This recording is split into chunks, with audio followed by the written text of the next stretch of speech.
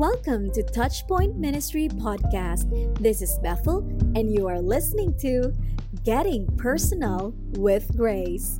Let's re-experience grace together. This is for those people who would love to go deeper with their personal Bible study reflections, get in line with a Christ-centered study on the books of the Bible, and encounter grace as if for the first time.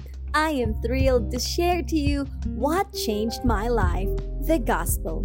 Join me here in just few minutes of your time and let's get personal with grace.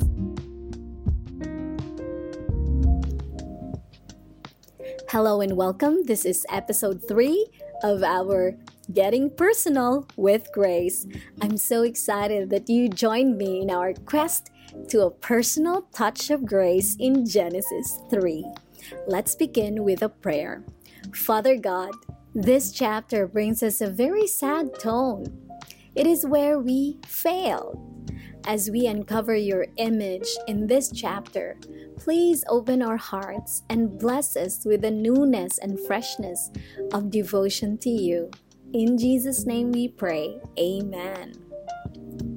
All right, Genesis chapter 3. Have you ever wished we skipped this part? Or treat this as a dream that it really did not happen, a mistake that really did not happen? Friends, this is, I think, one of the saddest portion in our Bible.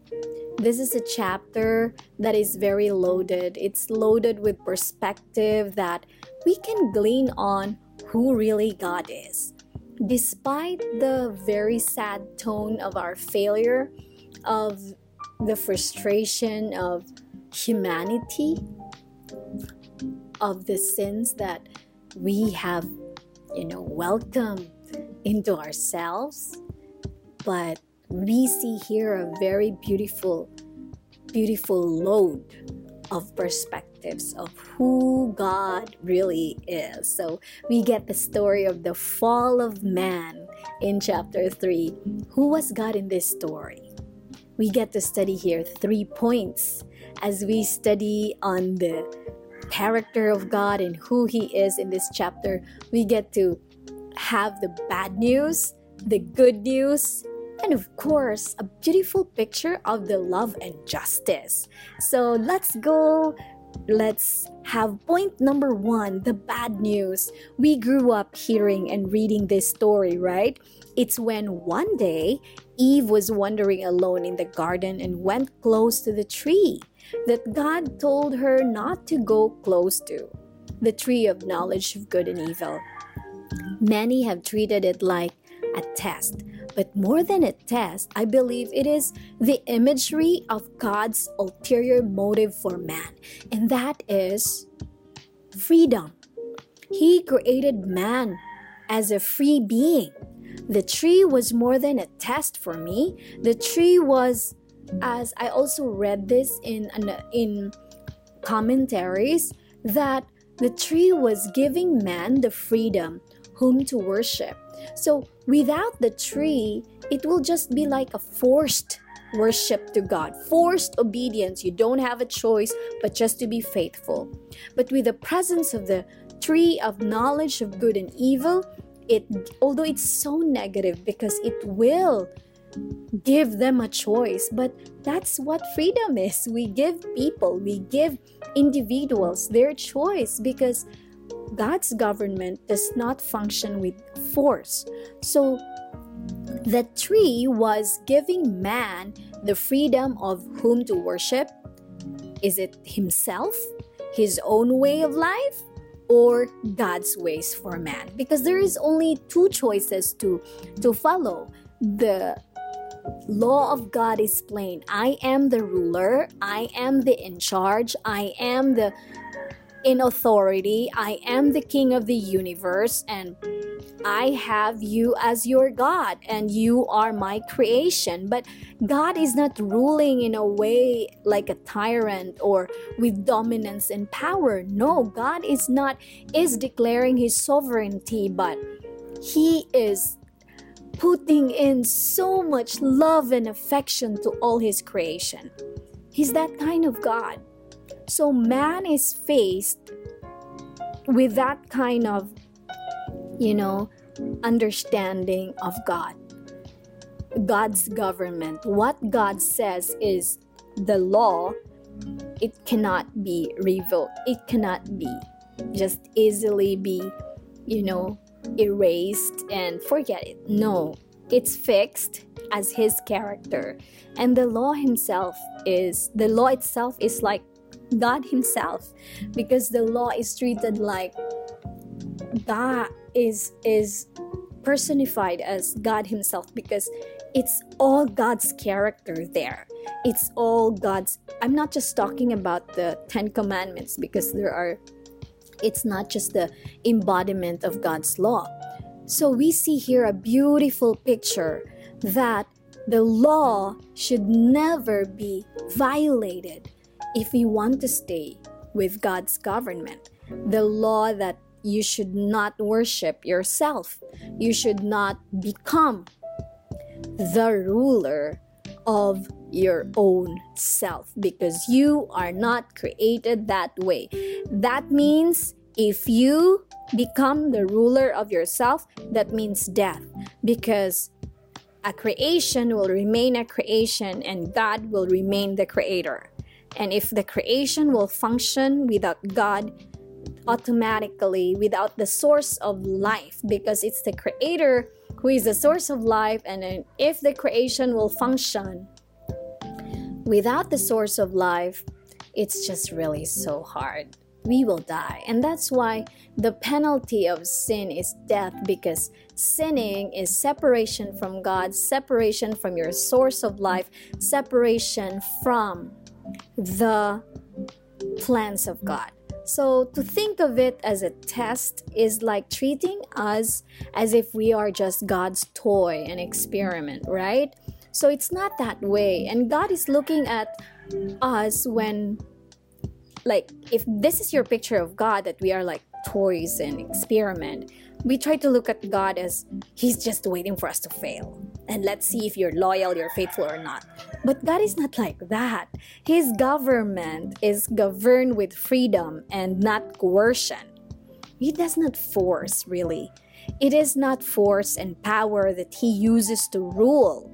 God uses love to rule. And it is in humility and service, not in display of superiority.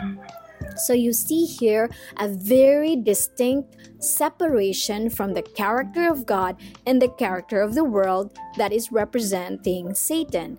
Because the character of Satan is more on the display of superiority, the display of rule and dominion. But Jesus' display is nothing but humility and service and unconditional love. So when Eve took of the fruit and believed the serpent, she was deceived that what God had really said was of no value. She was deceived that God was really having an attitude, withholding something good from them. Satan brought Eve an image of God that is insecure and unstable. It was the self-image of Satan, actually, that he was trying to impress on God. He was trying to project his own self-image to God. Eve, as they are yet to grow in their knowledge and relationship of God, was deceived and happily shared the fruit to his husband. And the first thorn came out. This is according to a book, Desire of Ages. And also you can find this statement in Steps to Christ, that when sin happened, when sin started to affect humanity, it also started to affect the entire creation in the entire universe, not just the entire creation. So the first thorn came, the first leaf withered, and things in nature started to be odd. Instead of their function is more on giving, the function of creation became more on taking. It is becoming a picture of selfishness, competition, and ruin. and the picture of shame in their nakedness entered into the relationship. So in the picture of relationship, we have in Genesis chapter 2, I wasn't able to point out the nature of a relationship that is free, that is shame-free also. So it's really because I was pointing more on satisfaction, but here we are reminded that in our relationship with God, it's very open. It's very vulnerable. Like you can be vulnerable. You can be very open, and yet you are still accepted. You can express yourself who you are, but yet you remain accepted. So this is such an important picture of what a relationship should be. It's open, where people are free to be vulnerable, and in the end they remain to be accepted, valued as who they are as a person, not in their mistakes. They are not treated in the relationship according to the failures and mistakes they have done, but they are treated as valuable person in God. They are treated in the potentials that they have in the Lord. They are supported in the lives that they are trying to take in Jesus. They are reminded in the lives that they are taking that would not benefit them. So it's a very healthy dynamics of freedom, of vulnerability, of discipline and correction, and of acceptance, affirmation, and love. This is the relationship that anyone whose life is centered on God will have.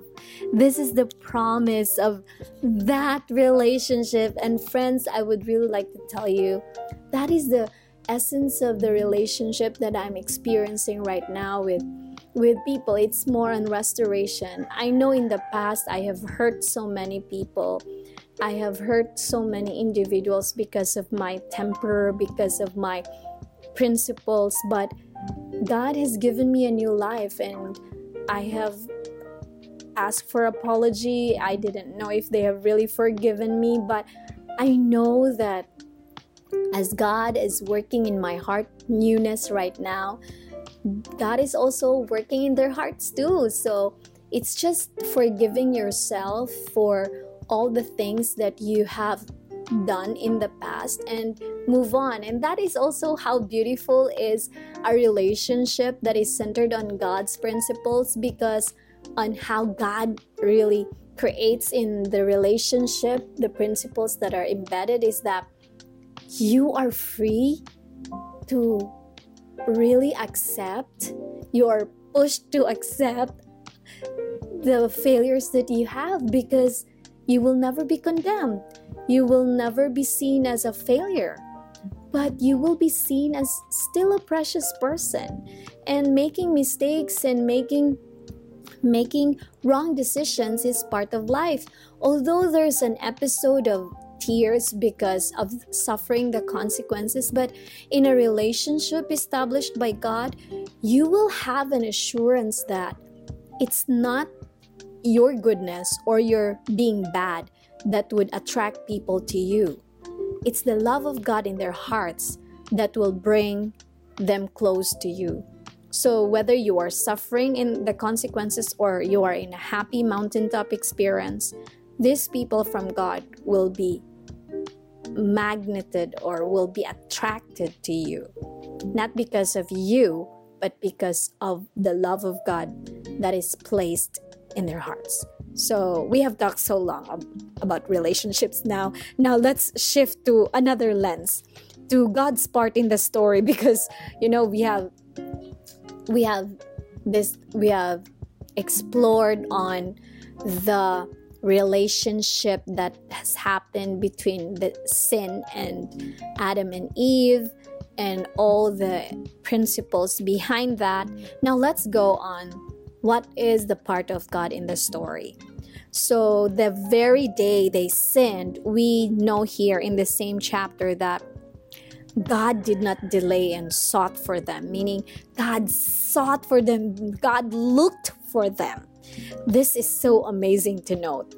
Please remember this, that whenever you come to a point of failure, don't you ever dare to think that God will just abandon you and reject you because you're a failure. No. What God will immediately do is not to be angry at you because you were not the best and you just failed. It is to seek for you, because your automatic mode as a human is to hide from God and to run away from Him. So friends, please remember, He maintains His distance with sin, but never the sinner. To the sinner. He never distances Himself to the sinner. God knows fully well the story of humanity. Humanity was deceived by the real enemy. Man is not the real enemy of God. With a sin in man's heart, man is not the enemy. It was really Satan. We need to always think of that. God sought for them, and like all of us, when we sin, we do ourselves to cover it up. Like when we sin, like Adam and Eve, we really they covered up themselves with leaves, with fig leaves, and it, many interpretations are saying that it's just telling us of the earning of salvation thingy for man, that they want to work so hard to earn again their dignity and their place in God's eyes. When I was still in this perspective, like I thought I could live a perfect life, so I really wanted to relive my life from the very beginning, and then try to establish a perfect life. But you know what? It just lasted for a week, and then I went back to my humanity. I went back to struggles, to things, misunderstandings of life that I couldn't figure out the solution. And it was just so messy. So friends, let us not really run away. Or when we run away, let us never ever think that God will never find us. No. And He is not someone that He is looking for us because He wanted us to have the consequences. He wanted to punish us. No. He is looking for us because He wanted to establish restoration. So man is not the real enemy. You're not the real enemy of God, and God doesn't want you to cover yourself because it's not your work. It's God's work. So man can never cover the shame that sin caused. Whenever we fall, there is no self-repair possible. There is no self-preservation possible. There is no self-restoration possible. Although all of these three are the resorts we are doing again and again when we fall. We do self-repair on our own. We do self-preservation. We do self-restoration. And these doesn't end. But it should only be God's repair, God's restoration, God's preservation, transformation, and never ours. Only God's way lasts and leaves us with no side effects. The only side effect is the consequence that is rested on our shoulders because we did that thing. But as long as we allow God to move, still it is His work to strengthen us, to push us, to give us hope, to give us courage amidst the consequences. So in total, everything that man undergoes here, God is doing everything beside him.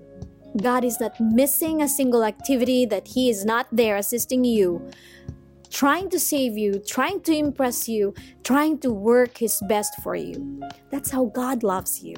That's how God still wanted you despite of your sins, despite of your failures and mistakes. That's how we picture God. So point number 2, the good news.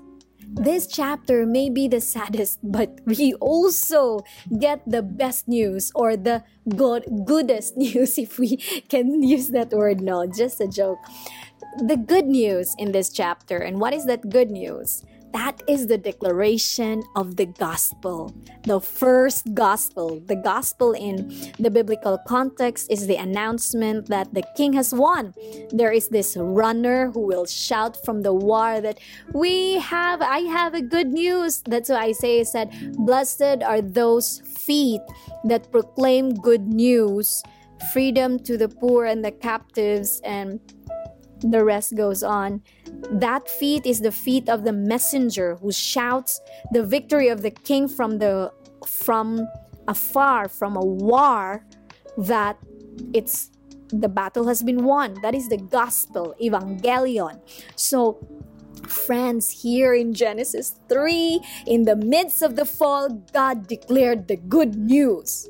Can you imagine? God did not wait for men to be sober to declare the good news. He sought for God to make them sober again and go back to their senses, because they will never be without God extending His love for them. They can never go back. So here, friends, we are given this picture that we have the gospel. Amidst our failures, we have the gospel at the center. In the middle of us sinning and falling into sin, we have the gospel. So if you are aware that you are sinning and in the middle of your failure, please don't forget that you have a chance to grasp and grab the gospel, the good news. So friends, God is trying to declare here that God will be man's defender, fighter, and savior, and there is defeat for this enemy, Satan. God himself, he said, will fight a personal fight. The fight his children needed to fight is it is God who will fight for them. Can you imagine? Are we doing anything here?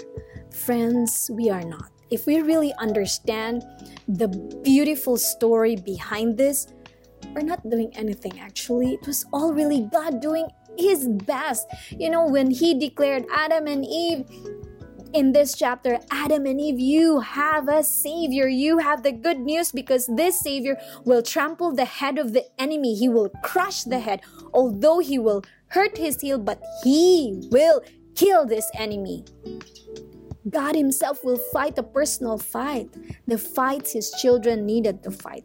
I'm repeating this because this is so beautiful. He will fight face to face with Satan, but not in power, not in might of a king or a warrior, but as a humble man, a tiny baby, a simple boy, and an ordinary man. He has no armies but himself.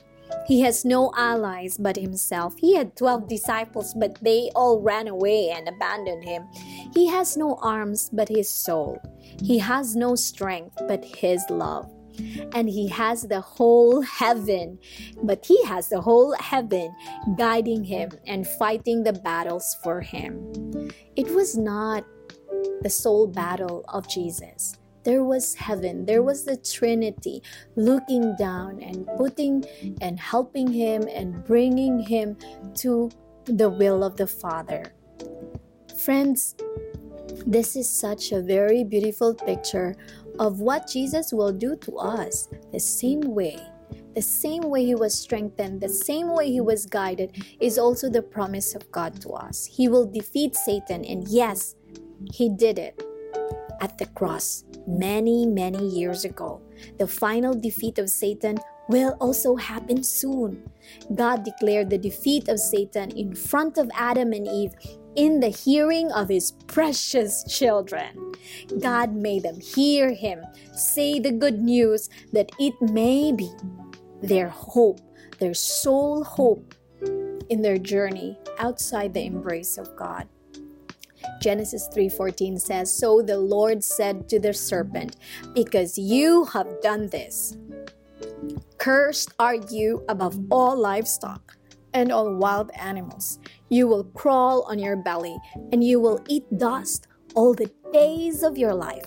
And I will put enmity between you and the woman, and between your offspring and hers. He will crush your head, and you will strike his heel. We are not here to really point out the significant meaning, word for word, line for line, but we get the broader aspect and meaning of this, that there is good news because God is in charge of the fight. God is in charge of the battle.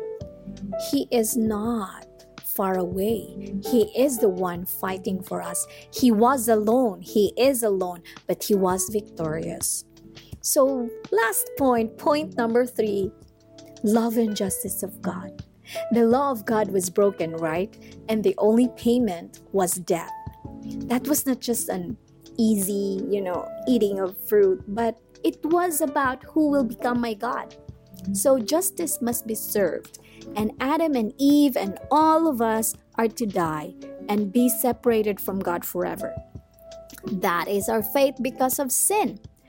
But before this happened, Jesus in heaven already volunteered to be man's savior. Can you imagine how deep and how personal God is to us? Jesus didn't want to lose you. Jesus didn't want to didn't want you to miss heaven. Doesn't want you to miss heaven. God wants you there. God wants you back, not just to experience the lion, the bears, the trees, the fruits, but to experience Him. Finally, you will experience His enduring love, great acceptance. God wants that for you. So friends, this sacrifice of Jesus at the cross was really actually for you. Man's home is God. Your home is God, God's heart.